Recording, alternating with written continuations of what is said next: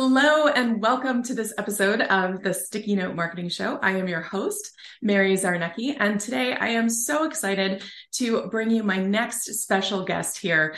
I have Mike Maynard here with me today. He is the CEO of the Napier Group, and for all of you B2B businesses out there, this is the podcast for you because we are going to be talking about the secrets of the big B2B and tech companies out there that Mike's been working with and sharing some of those behind the scenes ninja tricks and secrets with you today.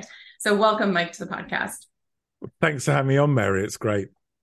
Well, I know that some folks out there might be familiar with you, but for those who aren't familiar with your work, would you mind just giving a little bit of an introduction to the kind of work you're doing at the Napier Group? Yeah, absolutely. So we're an integrated agency, which means that we do all sorts of different marketing activities, pull them together into campaigns.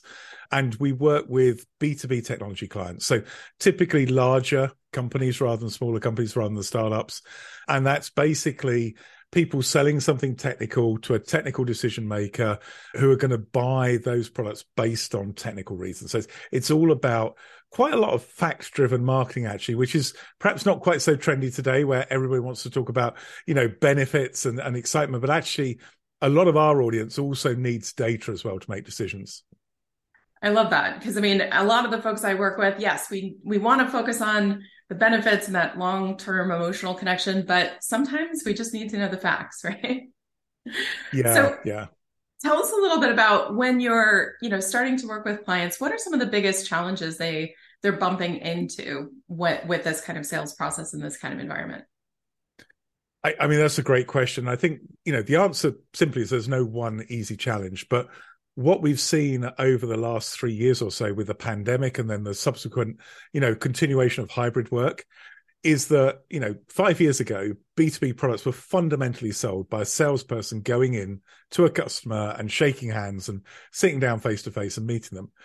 And today that's much less the case. There's still some face-to-face selling, but it's a much smaller part of the buyer's journey. So a lot more time is spent researching and, what some of these analysts call, self-directed research. So basically the people responsible for choosing products are actually deciding what to read to decide which one product's best or not. And fundamentally, the stuff they're reading is marketing information. So it's actually really exciting because most of our clients are struggling with the fact they don't do enough marketing and they've probably got too much invested in sales because the world's changed. That's so interesting. So a lot of folks out there probably are doing a little bit of catch up. They were misbalanced in where they might have been building that almost educational material in the marketing channel first. Yeah. And I think, people previously, they could actually do a lot of that education by bringing experts to sit with the customer. And you can still do that over Zoom or over Teams, but it's actually not quite the same. It's not quite the same experience. And also, it's not as fun for the customer, I'm going to be honest. And so the customers are tending to do less of those meetings, those virtual meetings, than they were doing face-to-face. And so companies that had invested in their sales team providing things like education and context are now finding that they need to move some of that activity, not all of it, but some of that activity into marketing and really put more emphasis on marketing than they have done before. Very interesting. So when you're thinking about what you're seeing work, so in terms of some of those marketing elements that are working for your clients and the folks that you're working with, what are some of those tools or mechanisms that you're seeing actually make an impact? Well, that's a great question. I think one of the things that's really important is that the big B2B companies don't necessarily have massive advantages, because I can tell you a lot of those big B2B companies are saying, well, I wish we were more agile and flexible and perhaps less restricted in what we can do, and much more like a smaller company. So I think although the big B2B companies do very well, they actually have, some issues they have to face as well. So for small companies, it's about grabbing the good ideas. And to me, what I see big companies doing really well is marketing strategy and thinking through processes. And they spend a lot more time thinking about the strategy than smaller companies do. And so smaller companies tend to rush into execution. And I think getting that strategy right really makes a difference. And there's some things you can do to really get the strategy right in B2B. What do you think the biggest mistake that the smaller organizations or maybe the SMBs with the strategy? What are they missing? So typically, I think when you look at B2B, they're not actually thinking through who's making the decision about who buys a product. And the classic thing is that in consumer, it tends to be a person making a decision. Actually tends to be a female in almost all purchases. But in B2B, it tends to be a group of people. Now, that's called the buying committee in the States. It's called the decision-making unit over in the UK. But there's a group of people. And I think what happens is a lot of smaller businesses, they feel like they're kind of under-resourced, and they focus on, the person they think is the main decision maker. But actually, you've got to try and influence everybody who's involved in that decision, whether that's somebody in charge of finance who's responsible for the budget, or, maybe it's people who are going to use the product as well as the people who are going to decide. And to me, understanding that group of people is really important. And I see a lot of small companies just rushing in and going, this is the guy that gives us the purchase order. This is the guy we're going to talk to. And that's often not enough. That's so interesting. I mean, I think it's a good point. Is some of that coming from the fact that it does take a lot to figure out, okay, if we have this committee, if we have multiple stakeholders, each of them has their own kind of benefit messaging, right? The connection that we have to make with them, the understanding of what's in it for them, like why should they care? Is it coming a bit from that they just don't take the time to think about all of the needs of the group? I think that's absolutely true. And I mean, there's two super simple tools, certainly in concept, that big companies use a lot. And one is the buyer's journey, the concept of the steps people take to, go through the process of choosing a product and buying it. And that's really, really important. And then the other thing that a lot of big companies use is persona definitions. And so they will decide, we've got this group of people and we've got, a certain group that are like this. It could be one person, it could be multiple. And all they care about is performance of the product, because they're users, they're not responsible for the budget. Maybe they just care about the product and how good it is. Perhaps there's some other users who just care about how easy it is to use, because they actually don't want really to use it. And so the easiest, the less disruption, the better. And then you might have a financial decision maker who cares about, initial upfront costs, but also return on investment.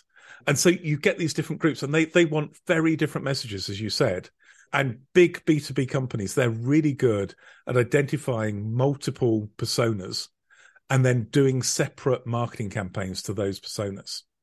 So if maybe a leader in a small to medium-sized business is hearing this and saying, oh yeah, we have only been focusing on one core stakeholder, I now really should start developing these other personas. What's the first thing that they can do if they don't have a lot of research, if they don't have a lot of experience developing that persona? Where would they even start? Well, and this can be quite scary for some marketing people, but actually talking to salespeople is a real superpower, because the salespeople probably know. I mean, they may not have thought it through in the same way, but you can go to a salesperson, you can say, well, who's making the decision? Who's influencing it? Who controls the budget? And you can very easily get 3 or 4 people that are really the key people in that decision-making unit. And then you can build a persona around them. And then you can work out, really what they care about and what you need to say to them. And normally it's fairly straightforward. I mean, the personas can become a little bit of a caricature. The finance person only cares about money. And, actually, it's not true. The finance person, if he's signing that off, actually cares about not signing off something that's going to blow up and cause him to lose his job. So there are other things as well. But, obviously you need that financial, that ROI message. You might need the benefits, the ease of use message, and so building those personas really helps you identify campaigns. And I think it's, it's like shooting at a target. And, if I was to take a bow and arrow and shoot at a target, I'm not going to hit the bullseye, which might be your perfect persona, your ideal persona. But if I aim at the ideal persona, I'm going to be a lot closer than if I aim at something that's not ideal. So definitely, I think creating these personas really, really helps focus down your marketing activities, but also helps you target, different concerns and different issues. I love that. So for all of you guys listening, hopefully you have your sticky notes out. You were taking notes, right? Personas, number 1 tool that we're putting in your toolkit today. You also mentioned the buyer journey. So are you seeing success when people actually develop the persona, but then really dig in then to figure out, okay, well, how does this person or this persona go through this process? Yeah, that's a great question. So the personas and the buyer journeys are slightly different. So with personas, you quite often look at pain points. So what's the problem that you're going to solve for somebody. And that problem will be different for different people involved in that decision. The person using it has a very different pain point to the person signing off the budget. Mm-hmm. You might also look at, what they care about, what motivates them. And in business, typically, you can change that question to be, what would make them look really good in their boss's eyes? Mm-hmm. If they did something, what would it be that their boss goes, that was an awesome job, you did really well. And that's quite generic. When you look at the buyer's journey, it's much more the step-by-step process that people take. And quite often, companies will shortcut and they'll just build the buyer's journey for that main persona, because actually other people come along on the way and they might be involved in that buyer's journey. So the buyer's journey is interesting because in some ways it's very similar to the sales funnel. And the classic sales funnel is sort of awareness, interest, desire, action. And if I'm, walking around a store and I see a new chocolate bar, I'm like, hey, I've not seen that chocolate bar before. That's interesting. Oh, I really fancy chocolate today. Pull it off the shelf. We're done, and that sales funnel works really, really fast. In B2B, it doesn't work like that. You have very long sales cycles and you have almost artificial stages where people have to come to meetings and present reports and analysis to justify purchases and put things in budgets. And so that sales process is slow. And it's not a case of, going from interest to desire, because actually, people will be interested and they'll say, yeah, I think I want it. Then they'll go, well, actually, I've seen this drawback, so maybe I'm interested, but don't really want it. And so people sort of struggle along that sales journey. And during that journey, they'll get influenced by a lot of things. And it might be your marketing activities. It might be your sales team, but it can also be other people in that decision-making unit that are saying different things.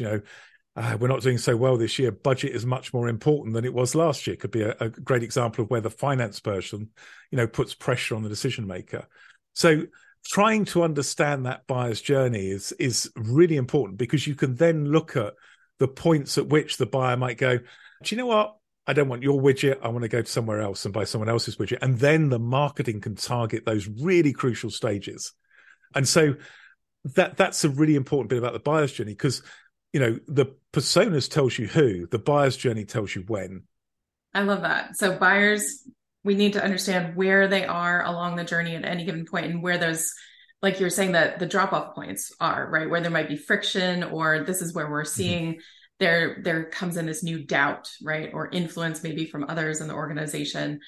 So if someone does identify one of those points in their buyer's journey, what do you really encourage them to do as the next step? Is it to figure out what specific kind of message or what form of marketing, what kind of medium they need? What's the first step there? That's a great question. I think the answer really summarizes what you're trying to do with personas and you're trying to do with buyer's journey. And that's put yourself into the mind of your customer. Mm-hmm. And your customer, they have their own needs, they have their own desires, they have their own problems to deal with. Try and think what they are. And when you think about the buyer's journey, if you're at this stage where they're making a choice, and that choice could head them more towards buying your product or service or more towards buying someone else's, think about, what are they feeling? What are they seeing? And then what would, change their point of view or make them more likely to go down the route to buy your product? Interesting. So one of the things I hear from a lot of people too are questions around, but how do I measure it, right? How do I measure not just the end, right? It's easy to measure the purchase, if the purchase happened or not, but are there certain indicators that you really are seeing be important, especially in the B2B space, for marketers to be measuring to know that they're on the right track? That's a great question. And so at Napier, what we do is we take this buyer's journey and we actually chop it up. And we chop it up into micro journeys, because, the whole buyer's journey could, with a B2B sale could be a very long time. So we work with a client that builds baggage handling systems in airports. Their sales cycle is in years or tens of years. To buy their product, you've got to build an airport terminal and you've probably got to build an airport. So, it's really hard to do any measurement from, in terms of sales with that client, because it's so long between your action and the result. You've got to chop up that buyer's journey. And to give you a really simple example of a micro journey, if you think about someone coming to your website and you've maybe got a brochure or a data sheet about a product. Someone comes to the website, they look at the product. The next action you need to get is for them to download that bit of content, that brochure or the data sheet that's got the real detailed information. That's what you want to get them to do. And so measuring how well you get people to the website and then get them to download that data sheet is a great micro journey to measure. And obviously, people who've done digital marketing for a while, they know that just looking at traffic to the website, that's not really good because you get disinterested traffic. So, think about that little micro journey and what makes that journey indicate high quality as well as numbers. I love that. So making sure that they're actually downloading information, they're maybe watching videos, they're opening emails. What do you think about email marketing? Is that as effective in B2B as in B2C, or is it something that tends to get filtered? Well, it's really interesting, but actually there's quite a lot of humans in B2B. So pretty much a lot of stuff that works for B2C in terms of channels will work very well with B2B. And actually B2B is a very email-driven world, even now. Even companies that are into Slack, they're still typically also very email-driven. And so what you see, in my opinion, is you see channels like email working incredibly well. To kind of keep them engaged and nurtured. Exactly. Exactly. You can see more challenges with some of the social media platforms, particularly if you're trying to sell something that I'm going to call, serious or important, So if you're selling something that's super safety critical, then probably some crazy, funky video on Facebook isn't going to work.